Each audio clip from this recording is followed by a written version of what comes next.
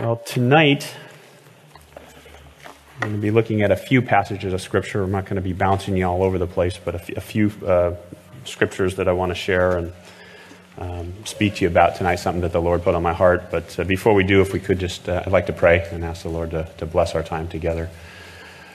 Father, I just come in here tonight like everybody else on a Wednesday night, and midweek with a lot of things on our minds, and burdens of this life and cares and things that we're dealing with. And just ask that you would help us to set them aside for just a few minutes and just focus on you so that we could hear from you, Lord. I pray that you would pour out your Spirit upon our hearts and upon our minds, and that you would just anoint your word and you would speak, Lord, that what is to be shared here tonight as if it was coming directly from you, and that it would minister in a powerful way and impact us, Lord. And just give us insight and revelation and understanding, and just bless this time that we have in your word. So we just commit it over to you now in Jesus' name. Amen. You know, if you come to a church service like this, probably any church service, it's likely that there's three types of people in the room. One would be people who are just walking with the Lord closely and just in that great intimate fellowship and walking. There may be people who you're walking, but you might not be walking too closely, maybe drifted a bit or in a space that you don't want to be in, but that's where you are. And perhaps there's some folks that have come in here tonight. Maybe you're just trying out this church for the first time, or you're coming in here and you don't walk with the Lord at all. And tonight's message is really just a communion message. We're going to be partaking of communion here in just a little while. And the message is really focused on that, and it's to prepare our hearts and get us ready for doing just that and partaking of the elements, the bread and the cup. And the basis for this message is really I'll call a revelation from Revelation. I've been studying Revelation for almost a couple of years now and teaching it through a couple of Bible studies. And when I got to Revelation chapter 14, the Lord impressed something on my heart that caused me to have to stop and ponder. And my hope is that the message tonight would actually minister to all three of the groups that I referred to. Because if you're walking close with the Lord, I pray that it would just be something that you can appreciate and really be encouraged by. And if you're not walking close with the Lord, but you have walked with the Lord, that this would be an appeal to just recognize what the Lord has done for us and what we have in Christ and return and come close to Him. And if you're not walking at all, there's an invitation here to come to Christ so that you can partake and receive the things that we will look at tonight. And my message tonight is, I say, a simple approach. It's me I'm sharing with you my heart because it's something that the Lord put in my heart. And in 1 Corinthians 15, verses 3 and 4, Paul was speaking to the Corinthians and writing to them about the gospel. And you guys are familiar with that verse, I'm sure. But he said there that I delivered to you first of all that which I also received. And then he went on to talk about the gospel, that Christ died for our sins according to the Scriptures, that he was buried, and he rose again on the third day according to the Scriptures. And the takeaway that I would love about that verse is that it's the first part. I'm only sharing with you what I've been taught. And I really believe to be a teacher, you have to be taught first. And the Lord has, taught me something here, and really that's all I really want to do is share with you tonight what he showed me. And the one big takeaway that I want you to have tonight after we're done here is really to perhaps not look at the communion elements and specifically the cup, because that's where we're going to focus most of our attention on, in the same way. And we all have sort of a thought when we take communion about what that cup represents, and we'll talk about that. But this revelation sort of had a big impact on my heart, and since that time, quite frankly, it's changed the way that I see this, and it's only been in the last 6-7 months that this has really been, heavy on my heart. And I hope it's the same for you. And the goal tonight is to answer the question that's probably up on the screen behind me: from which cup do you drink? And so we'll talk about the cup. And I'm going to talk about 3 scenes from the Bible and 3 cups. And we'll just look at these 3 passages of Scripture and look through them, the scene and the cup in each one of them, and then tie it all together. So if you want to turn to Matthew 26, if you haven't already, the first scene that we're going to look at is verses 26, 27, and 28. And I'll read those to you in just a sec once you get there. So it says in verse 26, "And as they were eating, Jesus took bread, blessed it, and broke it, and gave it to the disciples and said, 'Take, eat, this is my body.' And then he took the cup and gave thanks and gave it to them, saying, 'Drink from it, all of you, for this is my blood of the new covenant, which is shed for many for the remission of sins.'" So this first scene number 1, is the upper room. It's the Last Supper. And this is the institution of the Lord's Supper, as we celebrate that, or what we refer to as communion. And we partake of the bread and the cup here tonight and do often here. And Jesus and the disciples were gathered there in the upper room, and Jesus took the bread, and he blessed it, and he broke it, and we all know that. And he gave it to the disciples and said, "Take this and eat. It's my body." And then he took the cup and did the same thing, said to them, "Drink from it, all of you. This is my blood." And in a few minutes, you're going to be able to hold that cup. And so in this first scene, we see this Lord's Supper being instituted and the first cup being referenced. So scene 1 in the upper room and the first cup being what this cup represents. And this is the cup of forgiveness. It's really what we could take away from this. It's Jesus' blood. He says this is a representation of that. And it's the blood of the new covenant. And it's new because it's speaking of grace and it's speaking of mercy and not old and speaking of the law and the legal requirements that we had. And it says that it was shed for the remission of sins. That's the purpose of this cup. That's what this cup is about. And remission is an important thing for us to understand, because the meaning of this word in the Greek is to release from bondage or imprisonment. It's forgiveness or pardon of sins. It's letting them go as if they had never been committed. So this is the cup of the blood for the remission of sins, that our sins had never even been committed. That's what we have in this cup. And so cup number 1, in scene number 1, is the upper room and a cup of forgiveness. But then we skip a little bit further ahead in the same chapter. If you want to go down to verse 36 here, we'll come upon our second scene, and we'll talk about our second cup. It says, "Then Jesus came with them to a place called Gethsemane." So after the time in the upper room, they went out and went to the garden. "And he said to the disciples, 'Sit here while I go and pray over there.' And he took with him Peter and the 2 sons of Zebedee, and he began to be sorrowful and deeply distressed. And then he said to them, 'My soul is exceedingly sorrowful, even to death. Stay here and watch with me.' And he went a little further and fell on his face and prayed, saying, 'O my Father, if it is possible, let this cup pass from me. Nevertheless, just as I will, but not as I will, but as you will.' Then he came to the disciples and found them asleep and said to Peter, 'What, could you not watch with me 1 hour? Watch and pray lest you enter into temptation, and the spirit indeed is willing, but the flesh is weak.' He went away again a second time and prayed, saying, 'O my Father, if this cup cannot pass away from me unless I drink it, your will be done.' And he came and found them asleep again, for their eyes were heavy. So he left them, went away again, and prayed the third time, saying the same words. And then he came to his disciples and said to them, 'Are you still sleeping and resting? Behold, the hour is at hand, and the Son of Man is being betrayed into the hands of sinners.'" In this particular scene, Jesus is praying and asking the Father 3 different times, if it's possible, could this cup from which I'm about to drink be passed from me? Yet nevertheless, not as I will, but as you will. And it was during these 3 prayers that we see now the reference to the second cup that I want us to consider tonight. And the second cup, mentioned 3 times in verse 39 and 42 specifically, and I think implied in verse 44 that he's praying those same words. This cup represents something completely different. Jesus referred to this cup actually previously in Matthew chapter 20, verse 22, when the mother of James and John asked if his sons could sit at his right and his left hand in his kingdom. If you remember, that was quite a request that they asked. And he said, "You don't know what you ask. Are you able to drink the cup that I'm about to drink and be baptized with the baptism that I'm baptized with?" To which, of course, they said, "Sure, we can."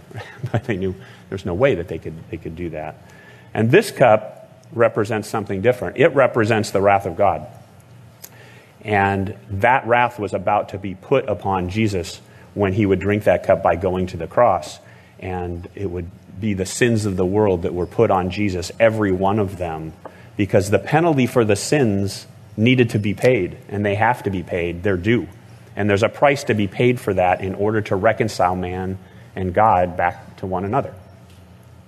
So it was for this purpose, Jesus said in John chapter 12, why he came. He said, that I came for this purpose to this hour, Father, glorify your name. So here we see a second cup, a cup of wrath. So scene 2, the Garden of Gethsemane, and cup number 2, a cup of wrath. And now I want you to jump ahead to what really got me thinking about this, because I think everything I've shared so far would probably be pretty straightforward, and we're aware of this. But jump ahead to Revelation chapter 14. I just want to look at verses 9 and 10. This is the passage that actually inspired me and got me chewing on this and thinking about it and actually doing some further study, and it sort of turned into what I'm sharing tonight. And this scene here is a proclamation from an angel. And there's actually in verses 6 through 13, which I'm not going to go over all of that, there's 3 proclamations of 3 different angels coming and making these statements. And it's really concerning those who worship the beast and his image and receive his mark during the end time. So in the midst of the Great Tribulation, those who have aligned themselves with the beast, this is what this message is for. And it's a declaration that such a person will drink of the wine of the wrath of God. It says here in verse 9 that the third angel followed them, saying with a loud voice, "If anyone worships the beast and his image and receives his mark on his forehead or on his hand, he himself shall also drink of the wine of the wrath of God, which is poured out full strength into the cup of his indignation. And he shall be tormented with fire and brimstone in the presence of the holy angels and in the presence of the Lamb." So here we have a third scene, the Great Tribulation in the end times, and those who align themselves, they pledge their allegiance to the beast. And we see a third cup, the cup of God's indignation. And in the Greek, this speaks to his temper and his anger and his judgment being poured out upon an unbelieving and rebellious world and those that have rejected him. And this wrath of God, it says here, is being poured out full strength into the cup of his indignation. And I don't know about you, but I read something like that and just say, that's not a cup that I'd like to drink from. I don't think any one of us would want to be the one that drinks from that cup. So here we have a third scene, end times, and a third cup, a cup of indignation or a cup of wrath, a cup of wrath of God. And so we've now looked at 3 scenes, and we've looked at 3 cups. And what I want to do is tie this all together and see how it makes sense here and applies to us, especially as we're about to partake of communion in a little bit. And this is where I think I want you to walk away saying, wow, I might look at this a little bit different the next time I hold that cup in my hand. And does it make a difference to me? Maybe another perspective that I've never had before. And here's the takeaway. Each of the 3 scenes here had a cup that was referenced. And even though I've said 3 scenes and 3 cups, actually there's technically only 2 cups, because 2 of the cups out of the 3 scenes are actually one and the same. In Matthew chapter 26, we looked at, and also in Revelation 14, we noted a cup that represented the same thing. It's the cup of the wrath of God. And so there's really a cup of wrath and a cup of judgment, if you will, that comes from God. And this is the cup that we all deserve to drink from, instead of drinking from the cup that we actually get to drink from. Because the sins that we have committed, that's the penalty that's due, is to drink that cup of wrath of God. That's what belongs on us, rightfully so. We're all guilty. And apart from Christ, we're all destined to actually drink from that cup. And if you're not a believer here, that is the fate of an unbeliever. In John 3:18, he wrote that he who believes in him is not condemned, but he who does not believe is condemned already, because he has not believed in the name of the only begotten Son of God. So Jesus, is very clear about this, is that, if you don't believe, you may not think you're condemned, but you actually are condemned already, and we are. We're guilty. And one might look at those in the end times and say, yeah, Mike, well, that's Revelation 14, and I'm not going to be here because I'll be raptured out, and that doesn't really apply to me, and I'm not going to be following the beast. So clearly, that's not me. as a believer, and that's true. But if you're someone who does not believe, then it isn't really any different. That's the cup you will drink from. And that cup is not pleasant. It's a cup of wrath. But there's another option, and that's the first cup that we looked at, and that's the cup of forgiveness. And the compelling thought that I had, and it really got burned into me, and I want to sort of burn it into your brains and your memory bank, if you will, is to consider that communion element, and especially when you drink from that cup, the next time you do, that the cup that you drink that represents the blood of Christ that was shed for the remission of your sins, on the cross, Jesus drank of that cup. He drank of the cup of wrath that was intended for me, and it was intended for you. That's what he did there, and that's what he was praying about in the garden. And he drank of that cup so that we don't have to. And just to sink in for that for a second and say, that's the cup, that's what he took upon himself in the drinking of that cup. And he did it so that we could be completely cleansed, so that we could be made righteous, so that in the sight of God we could be reconciled, so that any sin that we've ever committed is as if it never even existed or never even happened, and that we could be made at peace with the Father. That's what him drinking that cup means to us. So here's the consideration, and say, have you ever thought about it this way? But when you drink from that communion cup, it's a privilege to be able to drink of that cup of forgiveness rather than drinking from the cup that you were meant to drink from, which is the cup of wrath. And it is the same cup that will be referenced in Revelation 14 that those people would drink from. But we too would drink from the same cup had it not been for Jesus going to the cross and doing that. And I think, doctrinally speaking and thinking about the cup when we drink it, yes, we know it's a symbol of the blood of Christ. We know that it washes our sins. We confess our sins. We're grateful for that. I'm sure a lot of us have our own ways in which we receive the bread and the cup and what we do personally in our quiet time as we're doing that. But this thought is, do you look at it this way and say, wow, this is a privilege. I wouldn't be drinking from this cup if Jesus wouldn't have drank the other cup. I'd be drinking from that cup, and I'd have no shot at reconciliation to the Father, no chance whatsoever. And, Paul wrote in 1 Corinthians 11 about the Lord's Supper, and quoting Jesus, he said, do this in remembrance of me. He wrote that to the Corinthians there. And I think as you partake tonight, I would just ask you, remember this point, that you're drinking from the cup of forgiveness that was only made possible because he went to the cross. And that cup was meant for you, and it was meant for me. And we could be drinking of it without his cup. But we get to drink from the cup that frees us, instead of the cup that has, that chains us and puts bondage over us. The penalty of sin is removed because we get to do that. And so my hope is that you walk away tonight, that I've accomplished a goal here, that you at least look at it a little bit differently, and not look at the elements the same way. And especially don't look at the cup the same way. And think about this, because if you're one of those three groups that in one of those three groups that I mentioned, does this encourage you? Can you walk away saying, wow, I've been encouraged by that?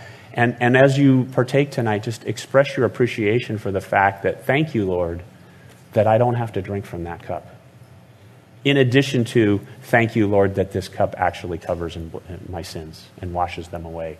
But also, it means I don't have to do and drink from that other cup. And if you're not walking close with the Lord, I hope that this message reminded you that you can be, and that we just need to repent and return and get right with him so that we can partake of that and recognize what that cup actually means, and not drift from it and not take advantage of it, but be convicted and say, yeah, I want to get right, and now's the time. Today's the day to do that. And if you're not walking with God at all and you're here and you don't have a relationship and you want to be right with him, hopefully you recognize what Jesus has done for you and for every one of us. And if you have a desire to want to go ahead and give your life to Christ and make that commitment, then there'll be guys in the back, and I would ask you to go talk to them so that you could partake tonight and recognize what that is and what it means for you, and be able to drink from the cup of forgiveness, because that's what it's all about. And so I just want to say and leave this phrase with you that, Jesus drank the cup of wrath on your behalf. If you don't remember anything else I said tonight, just remember that. Jesus drank the cup of wrath on your behalf. And that's something to recognize when I hold that cup in my hand. And when that sort of revelation came to me, I just went, wow, Lord, I've always looked at your cup as having value to me, but just not from that particular perspective. It changed every time. Every time we've had communion since then, it's just sort of changed something in me to recognize that, because I think back to, hey, those people in Revelation 14, oh yeah, that's for those guys. No, it would be for me too, had he not done what he had done. And so that's something to celebrate. So that's why I titled the message, and I'll leave you with the question, from which cup do you drink? Do you drink from the cup of forgiveness, or do you drink from the cup of wrath? And I pray that you drink from the cup of forgiveness and appreciate that and be encouraged by that, because we were singing it earlier, but Jesus, you are all to us. You're all to us. I mean, just that's what he's done for us. And it's a simple message, but really powerful. And it definitely has impacted me, and I hope it has you. So let's pray. Heavenly Father, I just thank you for your word. I thank you for your Spirit that brings your word just alive to us, to have understanding, to have insight and revelation. And Lord, I just pray that tonight your word has accomplished your purpose and what you wanted it to do. For me, thank you, and for everyone else, Lord. And so I do just pray, Lord, for anyone that's here that might not be walking close with you, that just needs to get right tonight, that you would move upon their heart and impress upon them the importance of just coming back to you, Lord, that you just are there with open arms. And we just need to make that step to move towards you. And if there's anyone here that doesn't know you, Lord, I just pray that you would move them to get up and go back and talk with someone and just say, yeah, I want to do that, and I want to be in the kingdom, and I want to drink from the cup of forgiveness. And pray that you would do that. And for the rest of us, Lord, would you just encourage us tonight as we come to you and celebrate and recognize what you've done for us. We love you, Lord, and we thank you in Jesus' name. Amen.